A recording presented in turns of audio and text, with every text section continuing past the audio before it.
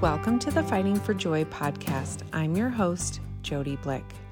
Before I jump into the episode today, I want to share a little bit again about my podcast sponsor, Faithful Counseling. If you have been a regular podcast listener, you know that throughout our grief journey, our family has been greatly helped by Christian counseling.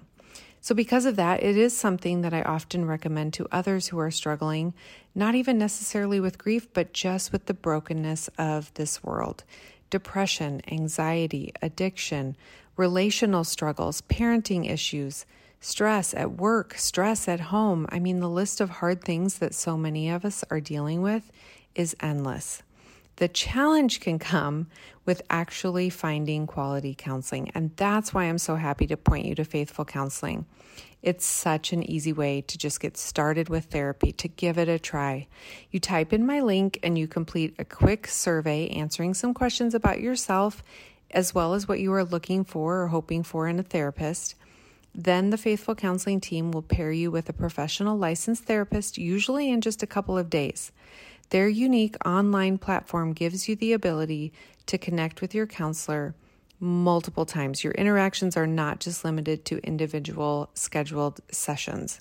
Instead, they offer a number of ways to connect. You can FaceTime or talk on the phone. You can do that once a week, every other week, once a month. It's up to you. And you can also take advantage of their text messaging option. The counselors really are easily accessible and willing to communicate as frequently as you need. I personally have a FaceTime call with my counselor once a week, but we text multiple times throughout that week. I text her if something stressful comes up and I just need some tools to get through it or even need some prayer. She texts me homework that I need to complete and she wants me to turn in. The Faithful Counseling app is actually pretty cool. There's an option on there to do some online journaling that you can directly share with your therapist. So that's what I've been doing lately. And she is so quick to give me feedback and send me encouragement. She also has been sending me articles and worksheets through the app and all kinds of resources. So if you do sign up, I encourage you to take advantage of all that the app has to offer and connect with your counselor as often as you can. And don't forget, if for some reason you don't like the counselor they initially pair you with, just let them know. They will quickly reassign you. I actually had to do that, and I'm so glad that I did because I am now paired with a therapist who is such a good match for me. Okay, I think I've shared enough, and as you can tell, I am not just promoting Faithful Counseling because they are my sponsor. I'm very grateful for that, but I truly do want you to give their services a try. The link is in my show notes, and you can also always just reach out to me to get it as well. But to find out more, you need to go online and go to faithfulcounseling.com/fightingforjoy. That last part, the /fightingforjoy, that's the important part if you want a discount. Then you just complete the survey and you guys could get started with counseling this week. Okay, now today's episode, you guys, it's a special one. My daughter Justine is joining me. Seriously, I mean, it is so wonderful as a mom to have your kids not just support your work and your ministry, but agree to be a part of it. So listen in today as we talk about Justine's almost decade-long struggle with her health and the joy and the freedom that thankfully she is now experiencing. Here's our conversation. Hi, Justine. Well, hi, Mom. Thanks for doing this with me today. Of course. I'm so excited. Thanks for having me. Yeah, I'm excited too. I'm just excited to have you share. And I know that some of the things you've learned over the years as you have struggled with your health and fought for joy in the midst of it all just really will help and encourage my listeners. So I'm excited to have my daughter on. Yeah, well, I hope that too. I'm excited too. Yeah, well, you have been on the podcast before. We recorded an episode as a family 2 years ago now, and that was episode number 23 for those of you who may not have listened to that one yet. But your life looks a little different now than it did then, so I thought we would just start off by having you share a little bit about yourself and the season of life that you are in right now. Yeah, that seems like so long ago when we recorded that podcast. I mean, I think Will and I were just dating at that point. I think so too. Anyway, so yes, I'm married now. William and I got married almost a year ago. The end of June will be an entire year here in Chattanooga. Is where we got married, and now we live here. We recently bought a house about a month ago, right outside of Chattanooga, which is so much fun just to place our roots and feel like it's just Mm-hmm. us out here writing our own story, and it's such a gift. Yeah. And this past year, I was a third grade teacher right down the road from our house, actually, here in Chattanooga. And I am also the nursery coordinator at our church. I started that in January. Mm-hmm. Um, and yeah, I guess that I love like some things that I love. I love moving my body by running or walking or going for bike rides, swimming, or playing sports with Will is so much fun, like throwing Mm-hmm. around a baseball or playing tennis. We love doing sports or being outside together. Love it. I also love getting together with friends over coffee or going for walks, having them over for dinner or games. I mean, I have a lot of things I love, so the list can go on. Yeah, that's awesome. Yeah, and we are so thankful that Will is in our family, and he is just such a perfect fit for all of us, and we love him so much. And just, I too am thrilled about the life that you are building in Chattanooga, and you are just blessed with amazing friends and such a special church family. And just thankful to the Lord for where He has brought you and where you're at in your life and your marriage and your faith, and also in the topic for our conversation today. And where you're at in your health journey, finally pain free and thriving more than you have for years. And, you know, as your mom, it's just been one of the greatest burdens of my life to have to watch you struggle with the kind of constant and debilitating pain that you have had to experience. Mm-hmm. But my sadness in watching you and walking with you doesn't compare to what you had to endure. So, kind of just to get started, let's just go back to the time in your life when you first began to feel like something was wrong. Maybe you can just share a little bit about the beginning of this part of your health journey and what it looked like to get to the place where you are now. Yeah. I guess it started maybe 8 or 9 years ago at this point. And I first knew something was wrong when every time I ate something, my stomach hurt. Mm-hmm. I mean, I would wake up feeling okay, getting ready for school, had an empty stomach, and then as soon as I had breakfast, then I slowed down a little bit. But then by the time I had lunch, I was always in so much pain. And I remember so many times my freshman year of high school where I would be sitting in band class or in history class right after lunch thinking, I don't know how I can go on the rest of the day. And I'm a person that I love routine and I love doing the exact same thing every day. Mm-hmm. And so in high school, every day for lunch, I would have half a sandwich with regular bread and some chips and I don't know, a cookie. Mm-hmm. But I remember so vividly having half a sandwich every day for lunch. Hmm. And then it was after that that I was just always sick. And then I would go to my sports practices and just kind of muscle through it. Um, but then we ended up seeing a doctor, and the doctor traced it back to gluten and dairy, but he was so indifferent. He basically just said, maybe you should just stop eating gluten or dairy and see if you feel better. Hmm. And back then, 8 or 9 years ago, I had no idea what gluten was. People Mm-hmm. weren't going gluten free. People weren't Mm-mm. supplementing it with things or saying, hey, there's a gluten free option. Let's go to a restaurant with a gluten free menu. I mean, Right. I was Right. like, what's gluten? I mean, I know what dairy is. Obviously, no ice cream and milk, but Mm-hmm. what's Mm-hmm. gluten? Yeah. And so, yeah, I mean, looking back, that was such bad advice to cut both of those things out at the same time because how are Mm-hmm. we supposed to know which one it was? Right. Right. But I remember at the start researching, like, okay, what should I not eat or what can I eat? And okay, apparently we need a lot of rice and a lot of corn supplements, or instead of flour tortillas, go, corn tortillas. Um, And so we tried doing that, and I did feel better. I Mm-hmm. felt like I didn't have as bad of stomach aches and could go days without pain.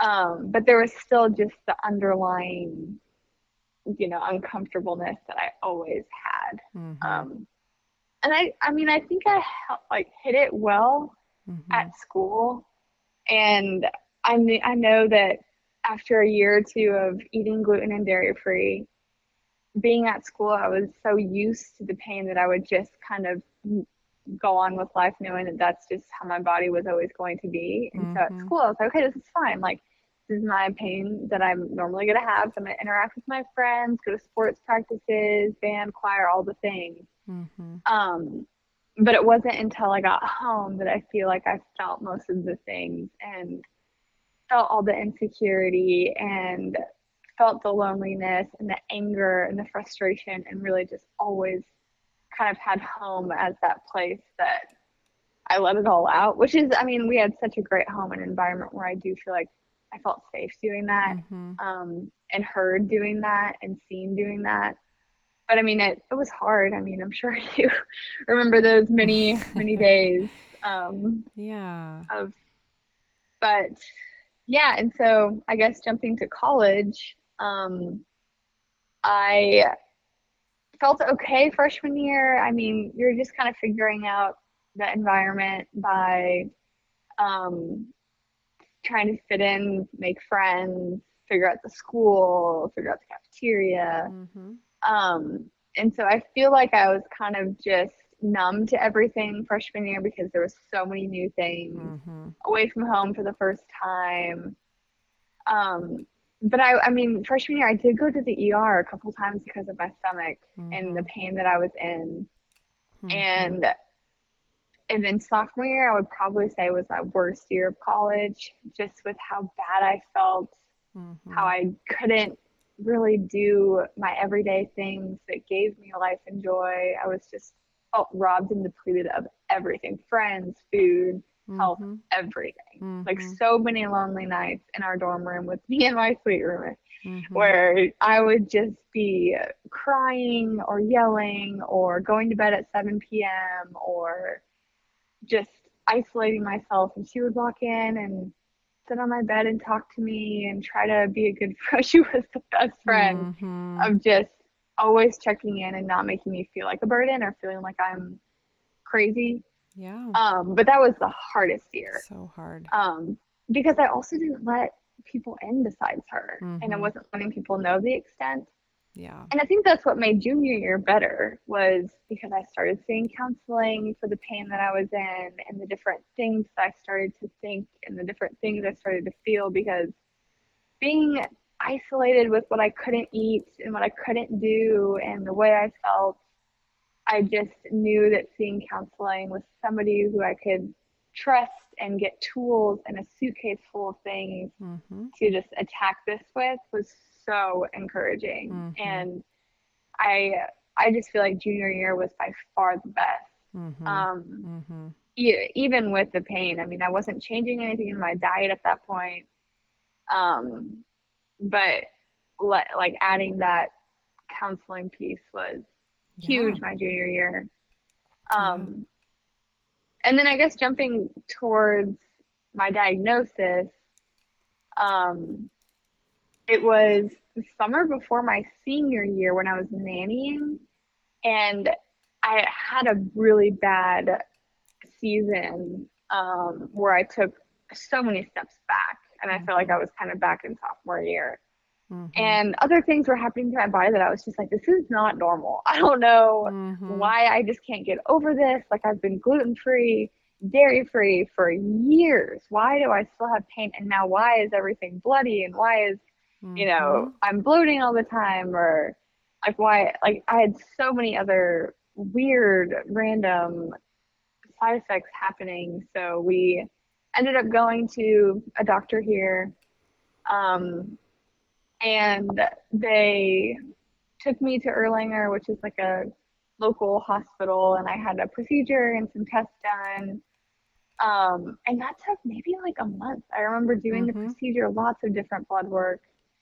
Um, before they figured out that it was celiac disease. Mm-hmm. And I was so, like, I remember the phone call that I received because I missed the phone call. I was sitting in my English class and I was like, oh, random number's calling, I'm not going to answer it. And then a voicemail came and I was like, oh, okay, good. This must be an actual person who left a voicemail. And so I listened to it after class. And then all they said on the voicemail was, hey, if you could give me a call back to let me know when to schedule your surgery for your recent diagnosis. And I was like, what do you mean? I remember calling you and being in tears, but walking to my next class and being like, I can't call him back right now. I have class and I don't know what to do. It's so scary. And so then I went down to the doctor again, and she kind of went over my results, and she looked me in the eyes and said, you know, I've actually never had a patient come back with a positive result in celiac disease, so I don't really know what to tell you. And I was like, so classic. Nobody knows. Right, I mean, after all these doctor visits and finally get an answer, but then feel like I don't really still have an answer. Right. And so I remember like sitting in her office chair and not really hearing what she's saying, and she was like Googling support groups with celiac disease in Chattanooga, and nothing was popping up. I asked like, oh, what kind of toothpaste should I use, or what kind of body wash, or where can I eat, or what shouldn't I eat? Or I mean, obviously I've been eating gluten-free, but I knew that this was going to be a different level, knowing cross-contamination and stuff entering in through other products. So I guess that's a long overshot. I can keep going and going. No, I mean, it's a small, like, it's just a summary for sure of the years and years of this whole process and just how many ups and downs there were. I mean, it was getting our hopes up and feeling like this next doctor or this next specialist would be able to help you. And I remember a number of times where we were so excited about something, and then the whole day ended in tears of just like, people just are not helping, and they don't know how to help Justine. I felt like they just didn't know what to do to help you. And so, yes, when we found Dr. Carpenter, I mean, it was like the most hope that we felt. And we both just said that like, I think this is really I think we're really going to get help. I think we're really going to get answers. And it was just such a blessing to meet with her and to leave, with real hope and just feeling like you were truly heard, you were truly understood.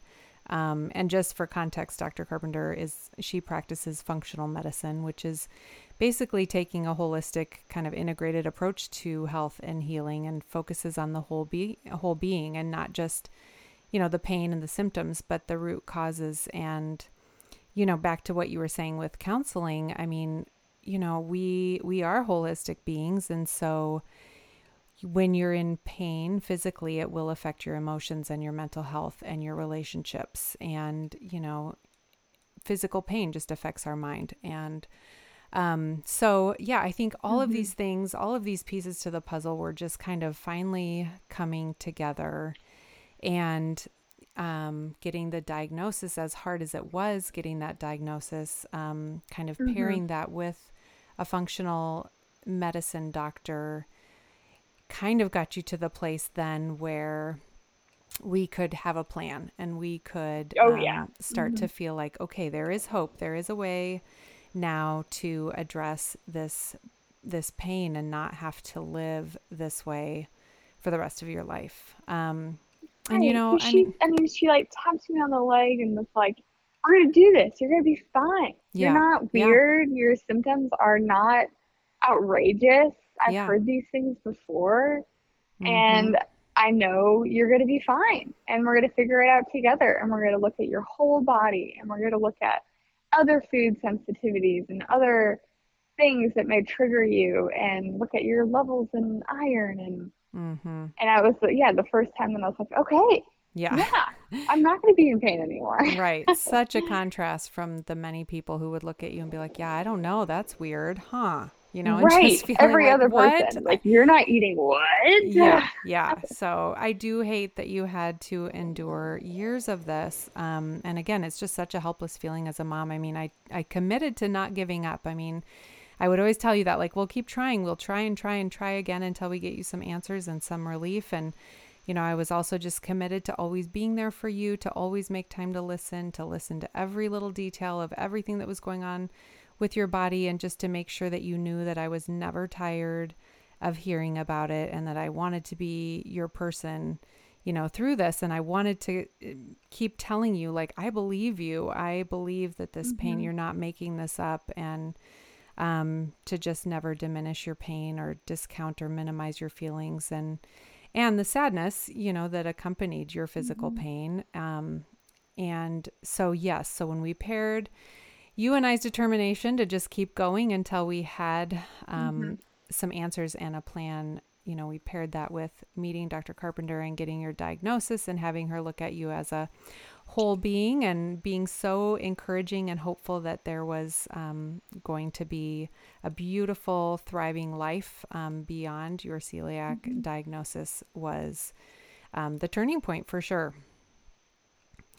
I agree. Yeah. So for people who have never heard of celiac disease, I don't know if do you know how many people are affected with celiac disease? I think it's a very small number, isn't it? It's so small. Yeah. I mean, a lot of people have sensitivities and allergies, Yeah. but I mean, not like the percentage of people that have celiac disease is small. Yeah. I don't know Yeah. I think I read one time that it's like less than 1% of the people in the United States. I mean, just very, very small amount. And like you said, there are a growing number of people with gluten sensitivities, but an actual celiac diagnosis is a lot less common. So, for people who aren't very familiar with it, can you just explain a little bit about what celiac disease is?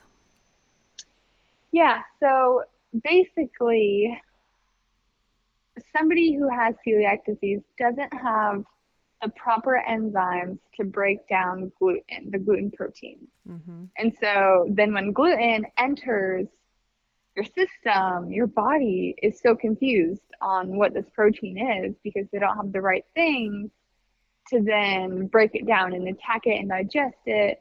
And so instead, then the body turns on itself and starts attacking all the healthy parts of your body, when in reality, it should just be working to break down the food that you just ate instead of destroy the inside. So we have these little healthy hairs on our stomach lining. They're called scula. And basically, when gluten comes through, that's what the body is attacking instead of the gluten, these little healthy hairs. And so instead of like a plush, somebody told me once, your stomach in a healthy state looks like a plush carpet, super soft, full of long, healthy hairs. And then when gluten comes through, it looks like a ragged, rough, raw rug without anything soft on it.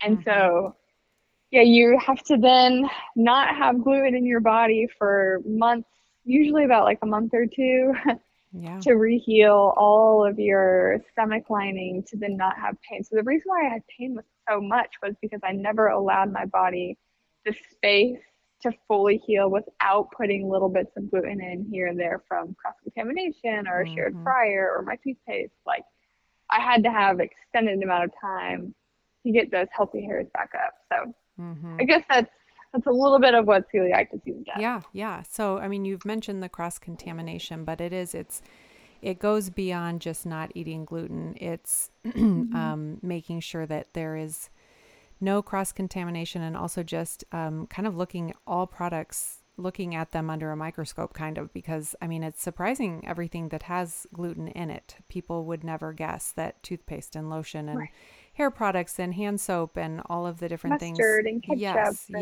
Yes. And it's not marked. I mean, No, it's not exactly on there. So, and even in restaurants, we've learned that too, that even though it says it's gluten-free, it just means that it has, a small enough amount of gluten in it to be qualified for that legally, right? Right. It's not so yeah, necessary. even like a package at the store that says gluten-free graham crackers will still have gluten in the package Mm-hmm. It just can't have more than 3%.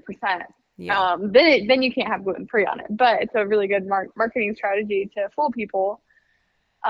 Or it'll have shared equipment, so they'll make like regular graham crackers at the factory, and then immediately after put the Mm-hmm. Mm-hmm. gluten-free graham crackers through the machine. But I mean, they don't clean the machine in between, so then you have all this Yeah. Yeah. gluten stuff in your gluten-free Mm-hmm. graham crackers. Mm-hmm. Yeah. So do you think that the symptoms that you experienced are pretty typical and universal, or how would somebody know that they could potentially have celiac disease, or what's the process if somebody is saying that they're having all of these weird symptoms too? I mean, would you tell them to just go to their general doctor, or would you recommend that they find a GI specialist or a functional medicine doctor like Dr. Carpenter, or what would be your piece of advice if somebody's saying, "Oh man, I have some of these weird symptoms too." Yeah, that's a great question. Well, I think my symptoms were maybe a little bit different towards the end because Dr. Carpenter was the one that also told me or informed me, I guess, that um, corn and rice and different grains have the same effect on my body as gluten. Mm-hmm. And so every time I would eat rice or corn, which is like a huge replacement in a gluten-free diet, Mm-hmm. my body thought that those were the gluten proteins because they Mm-hmm. look so similar. I mean, Yeah. a corn protein looks so similar than a gluten one. And so my body was so confused and in fight and mode the entire time. And so it's like, oh, more gluten, keep attacking. I Um, know. and so that's a little bit different for me. A lot of people don't have a grain problem on top of gluten free. Mm-hmm. And so, yeah, I think at first I would tell them to go just get a gluten test. That's just a blood sample that you Mm-hmm. can go to the doctor, and if you think that's what it is, then it will say yes or no right away.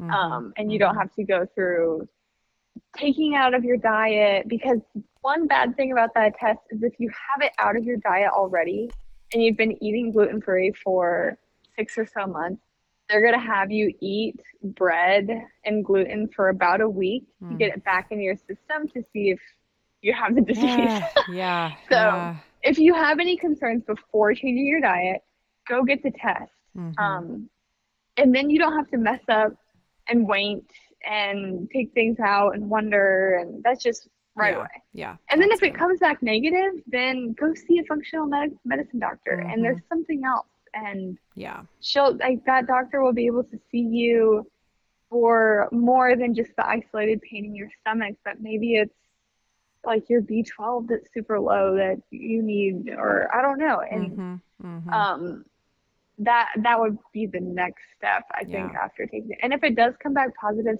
still go see the functional medicine Yeah. doctor, because you won't get some kind of mask to go over your pain, but instead supplements to help balance everything, and Yeah. really good eating plans. And That's yeah, good. I guess Yeah. that's what I'd say. Yeah, that's really good.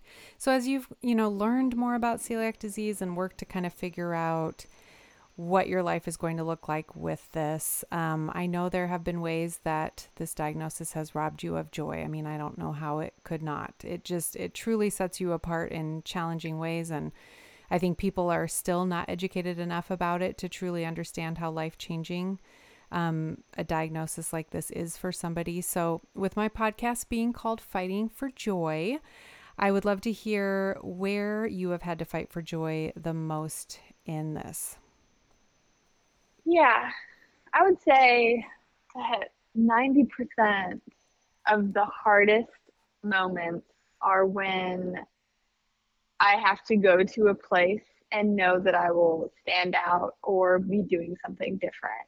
Mm-hmm. Um, and that's, I mean, time and time again, where I have to fight the most for joy in those situations. One, just getting myself to go to a party, Mm-hmm. knowing that I'm going to be the only one not eating, the only one not having a beer or some kind of like Mm-hmm. drink with wheat in it, Mm-hmm. um, or the only one not having the appetizer or not dessert. And I hate that. I hate the attention on myself.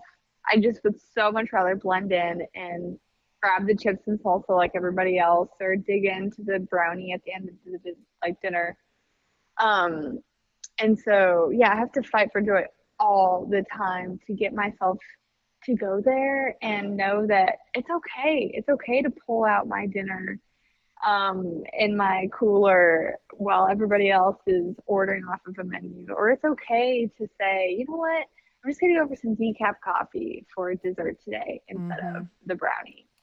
Or, you know, I'm gonna pack a chocolate bar in my purse so that when everybody else is eating dessert, I will have a treat too. And I feel like I can participate. Or maybe it's, you know what, I'm gonna go to this thing and I'm gonna tell one person that I feel insecure and that I hate the attention I'm about to get when I order because I'm gonna have to say, can you make it from scratch, or what's in this, or can you tell me exactly how you prepare this food? And that's going to be humiliating to me, having everybody listen and watch me order. So yeah, I think that's probably the biggest area that I'm constantly still fighting for joy.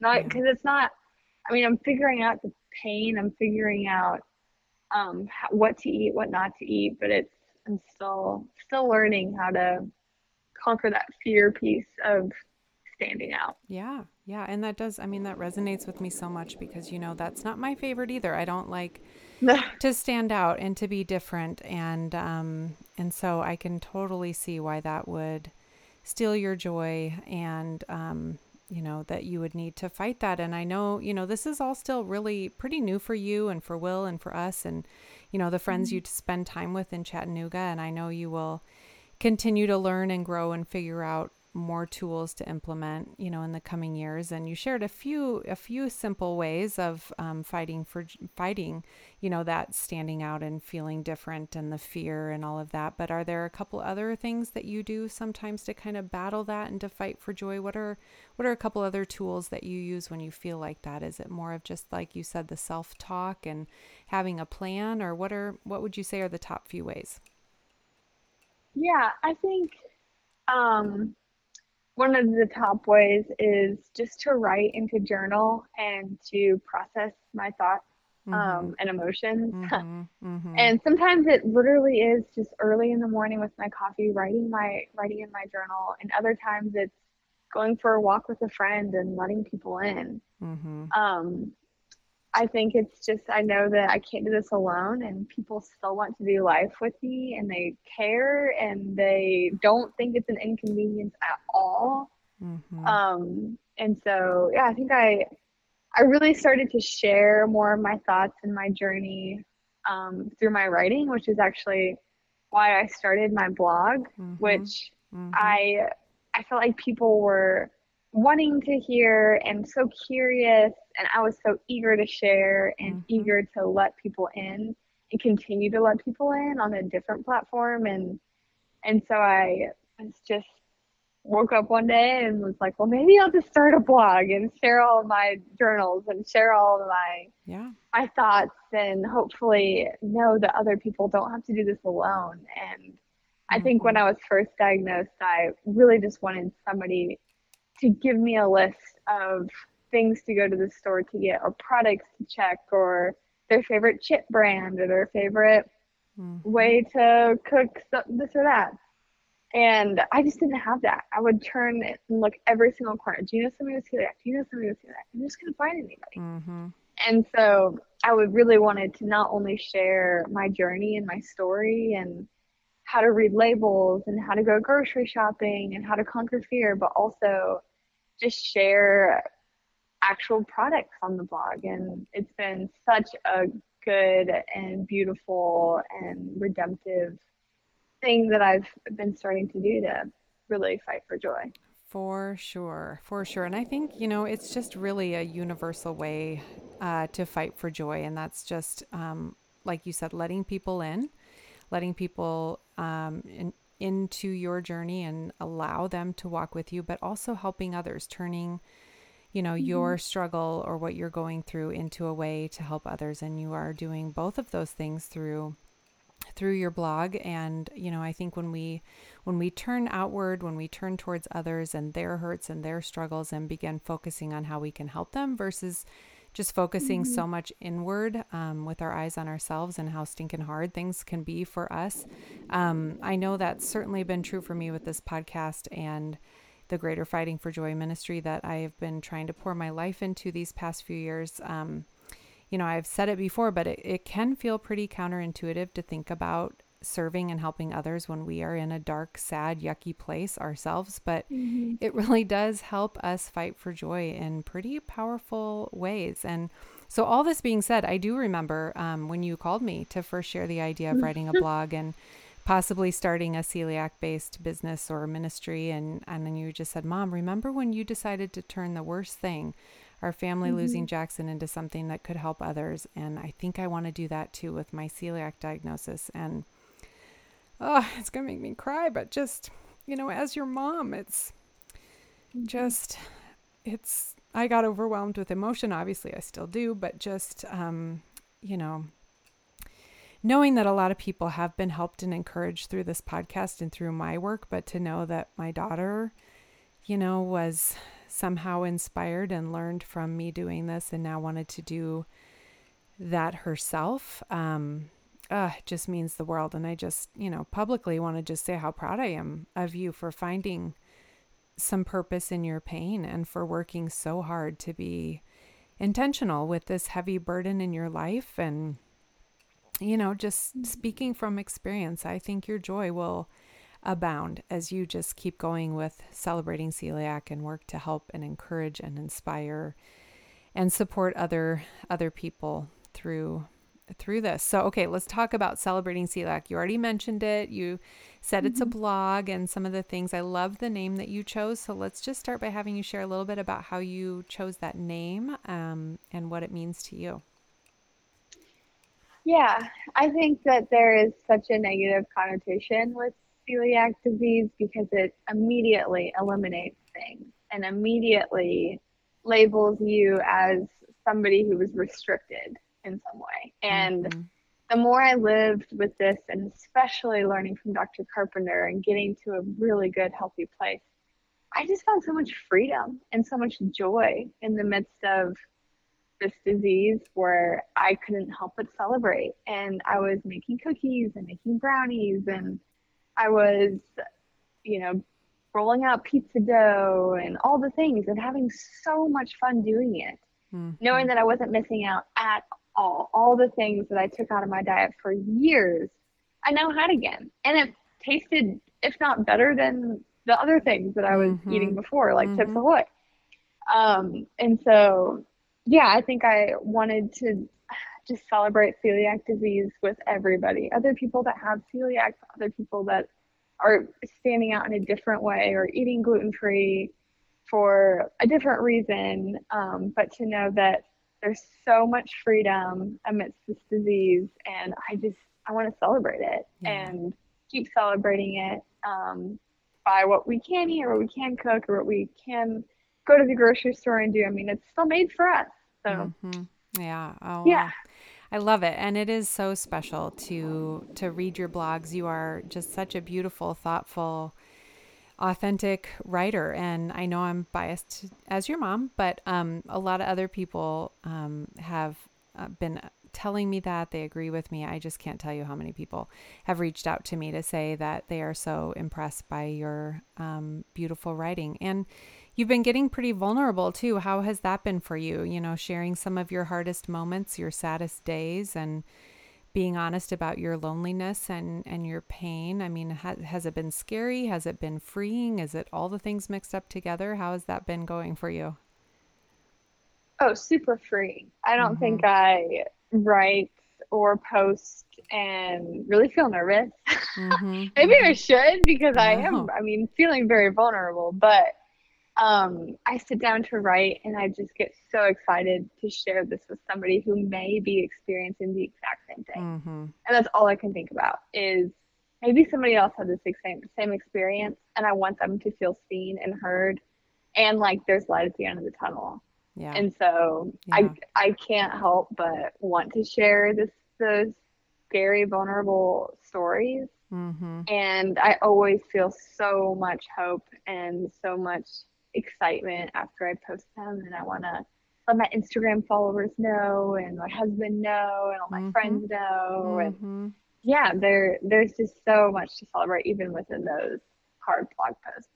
I love it. Well, I wholeheartedly encourage you to keep going. And as I've tried to teach you, vulnerability produces vulnerability. And so somebody needs to go first. And by you going first and being vulnerable and opening up in the way that you have, it will encourage others to do the same. It will give them hope. When we share, we can better feel the support of others. And it's hard for people to know how to be supportive or how to be a good friend if they haven't been let in. And we just truly can't be known. And then therefore truly loved if we aren't open and share our struggles. So keep going. I love it.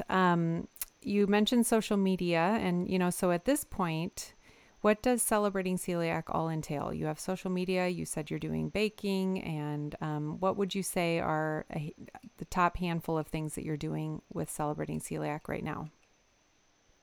Yeah, I think the top thing is probably baking. Mm-hmm. Surprisingly, I thought Mm-hmm. I'd be writing more, but I'm definitely baking more. And baking for Bible studies or just their weekly muffins, or I did a wedding with some cupcakes, and so it is kind of random.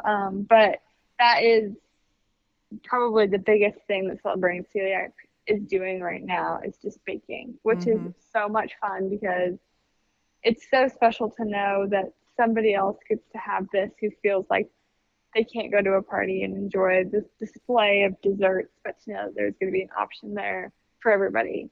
So Yeah, exciting. so Um, exciting. and yeah, obviously the blog and what I write there. I have a list of my favorite products on there, of my favorite body wash, or my favorite flowers to use, or kitchen machines. Mm-hmm. So Yeah, yeah, those are a couple things. good. Well, another area of discussion that I kind of wanted to cover with you today, too, gets back to the fact that we are holistic beings, and physical pain or a health struggle or a medical diagnosis, it will impact us in other areas. And our physical body and what's going on with that affects us mentally, relationally, emotionally, and spiritually.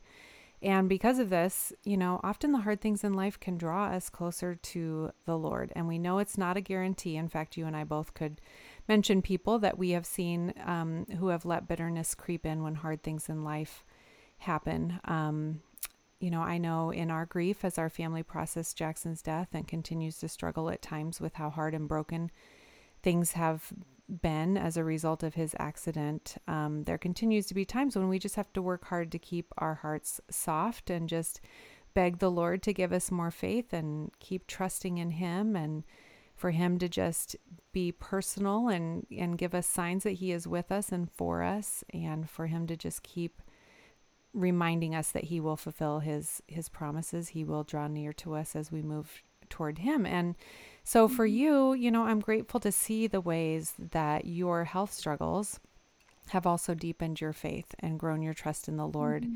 And, I see just such a sweet walk with God that you have, and a maturity in your faith that I know has developed through pain, through struggle.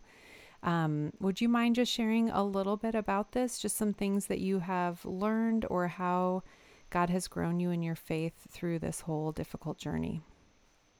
Yeah, I think that I've learned that Christ has to be enough, Mm, and it can't be the approval of others. It can't be what I can have or can't have to eat, or the way I feel this day or that day, but to know that he has an answer to everything and a reason for everything, and nothing surprises him and nothing even changes him. So I mm, could have a really bad day, and he will have an answer for that, and he will mm, remind me that he stays constant and he never changes.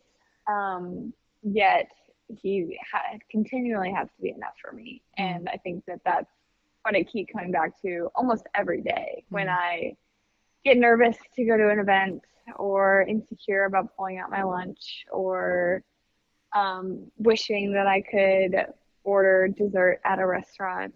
But to know, like the Lord he knows my name, and he knows that I'm beautiful, and he delights in me even in the midst of this, mm, and he's with me right now, and that's enough. It is mm, enough. mm. Um, so that's, I think, Yeah. but I'm constantly learning. I mean, and even though he is enough, there's so many other ways to discover that and to see the beautiful sides of Mm-hmm. knowing that through every season and every hard day and good day, I get to experience that fullness. Hmm. Wow, that's very encouraging. And I know my listeners are going to find that really encouraging too. And it's just a reminder that we need reminders. You know, we need to continue to speak truth to ourselves and fight, like you said, the fear or whatever we, might be, whatever's circling around in our mind, fight it with truth and keep running to God's word and keep in prayer and trusting Him and asking Him to not waste this suffering, to not waste these difficult circumstances, but to use them as a way to grow our faith, grow our trust, and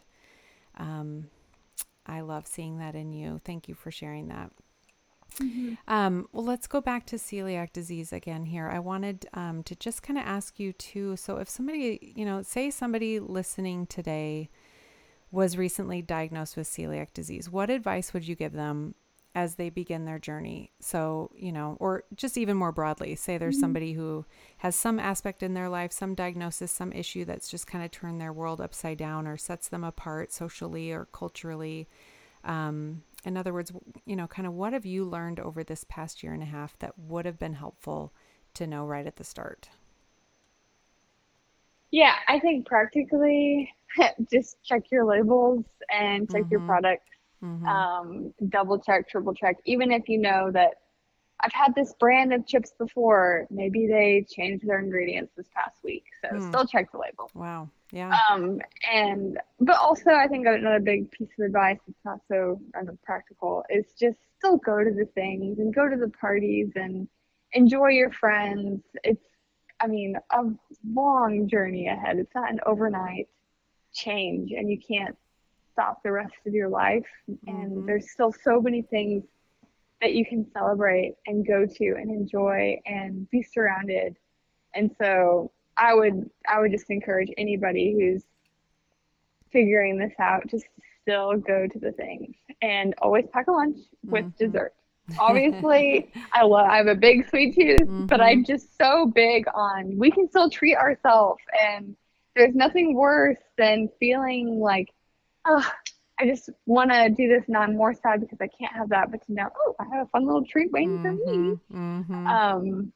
And I mean, another piece of advice is just not to compromise. And I think that's a big part of packing a lunch with dessert Mm-hmm. is the second you think, well, okay, I'll just have one scoop of this, then it sets you back for months.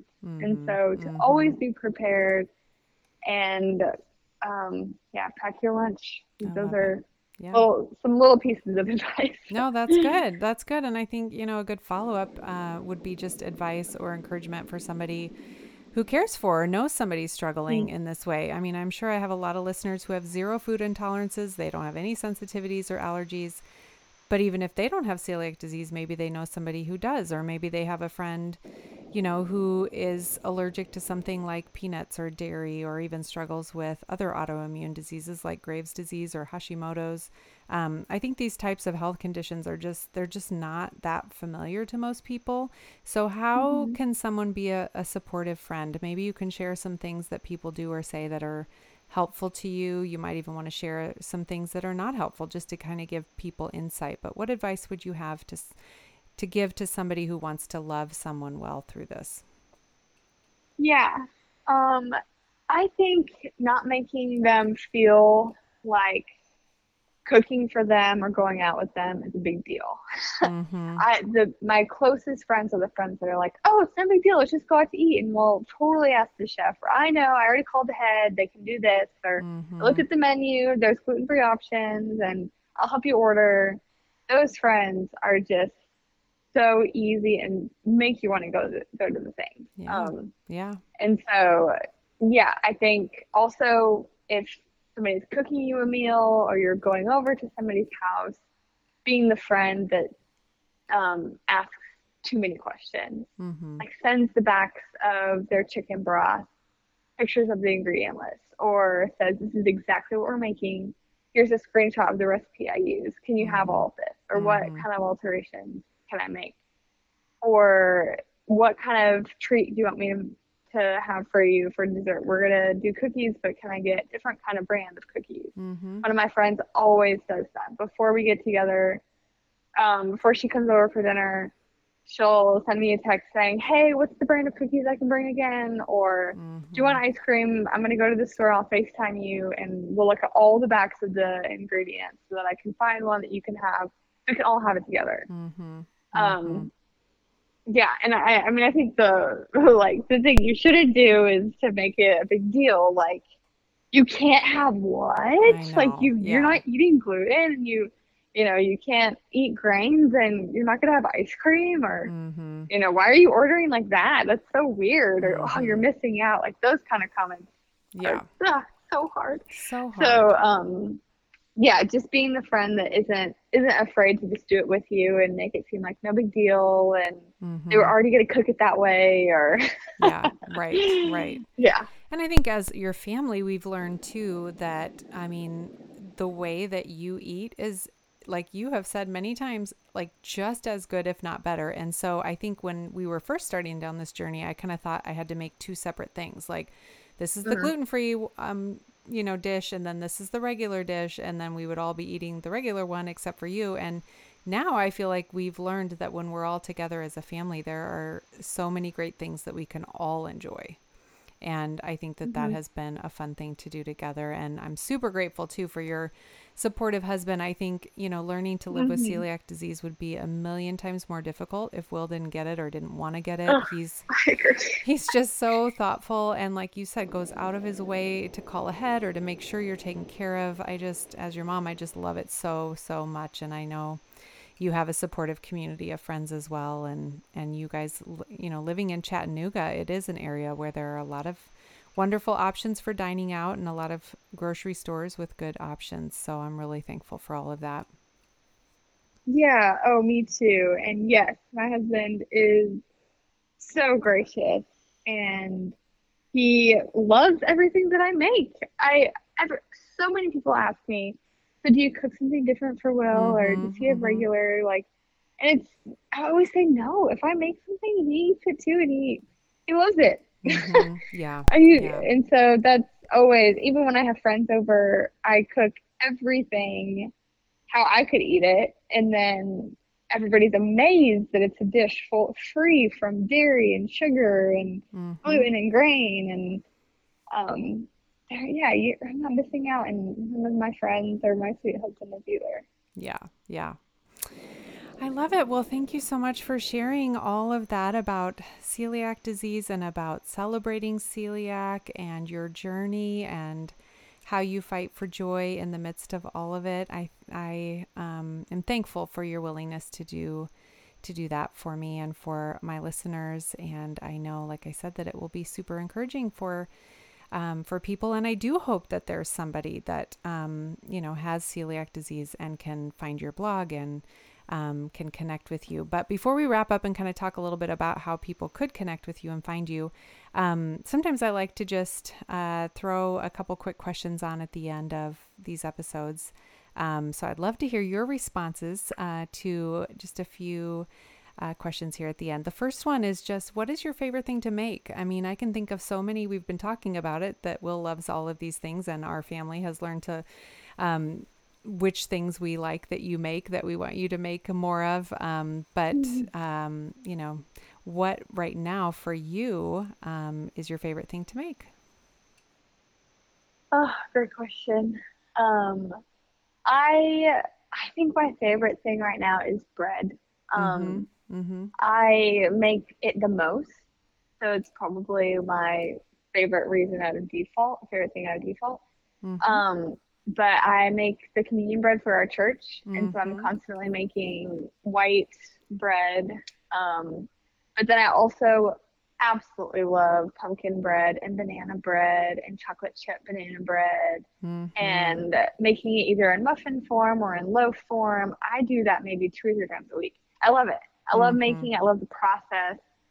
But I also just love the reward of it and having it with coffee or giving it to a sweet group of women who meet or to a family for their weekly muffins or whatever. Like that is muffins and breads are by far my favorite things. Love it. The next question, we've kind of touched on some of the bigger ways that you've had to fight for joy these past few years. And as I've said, you have done it beautifully, Justine, even though at times the persevering was hard and exhausting, and it probably still will be sometimes. But knowing that it's helpful to remember that smaller, more simple joys can really help us with our persevering. So I'm curious, what are some of the smaller things right now in your life that are helping you fight for joy in more simple ways right now? Probably baking, baking for other people. Yeah. So filling for me when I can fill an afternoon doing that.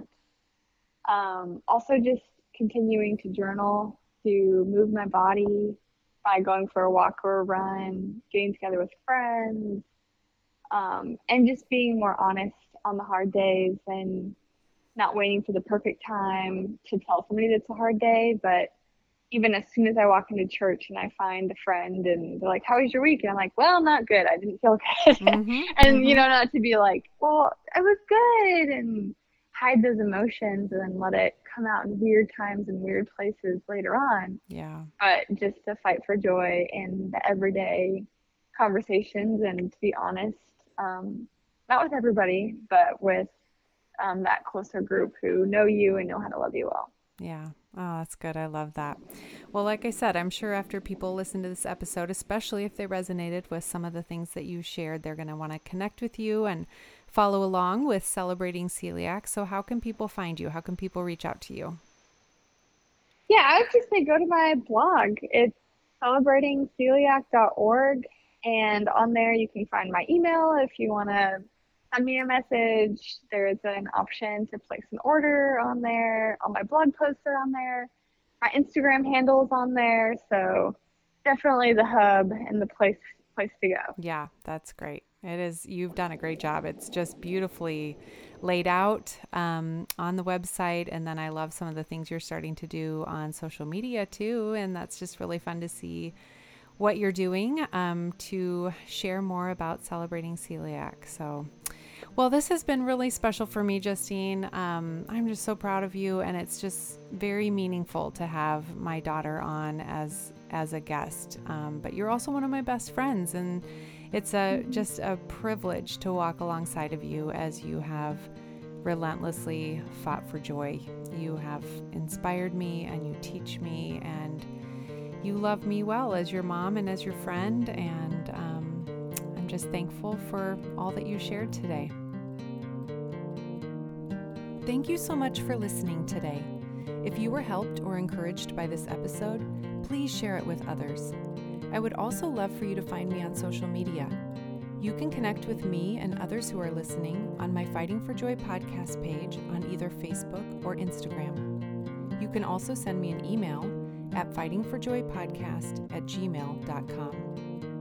Podcasts have been such a lifeline for me in grief, and one of the top ways that my soul is recharged and encouraged on a weekly basis. I truly hope that this podcast will do the same for you. Keep fighting for joy.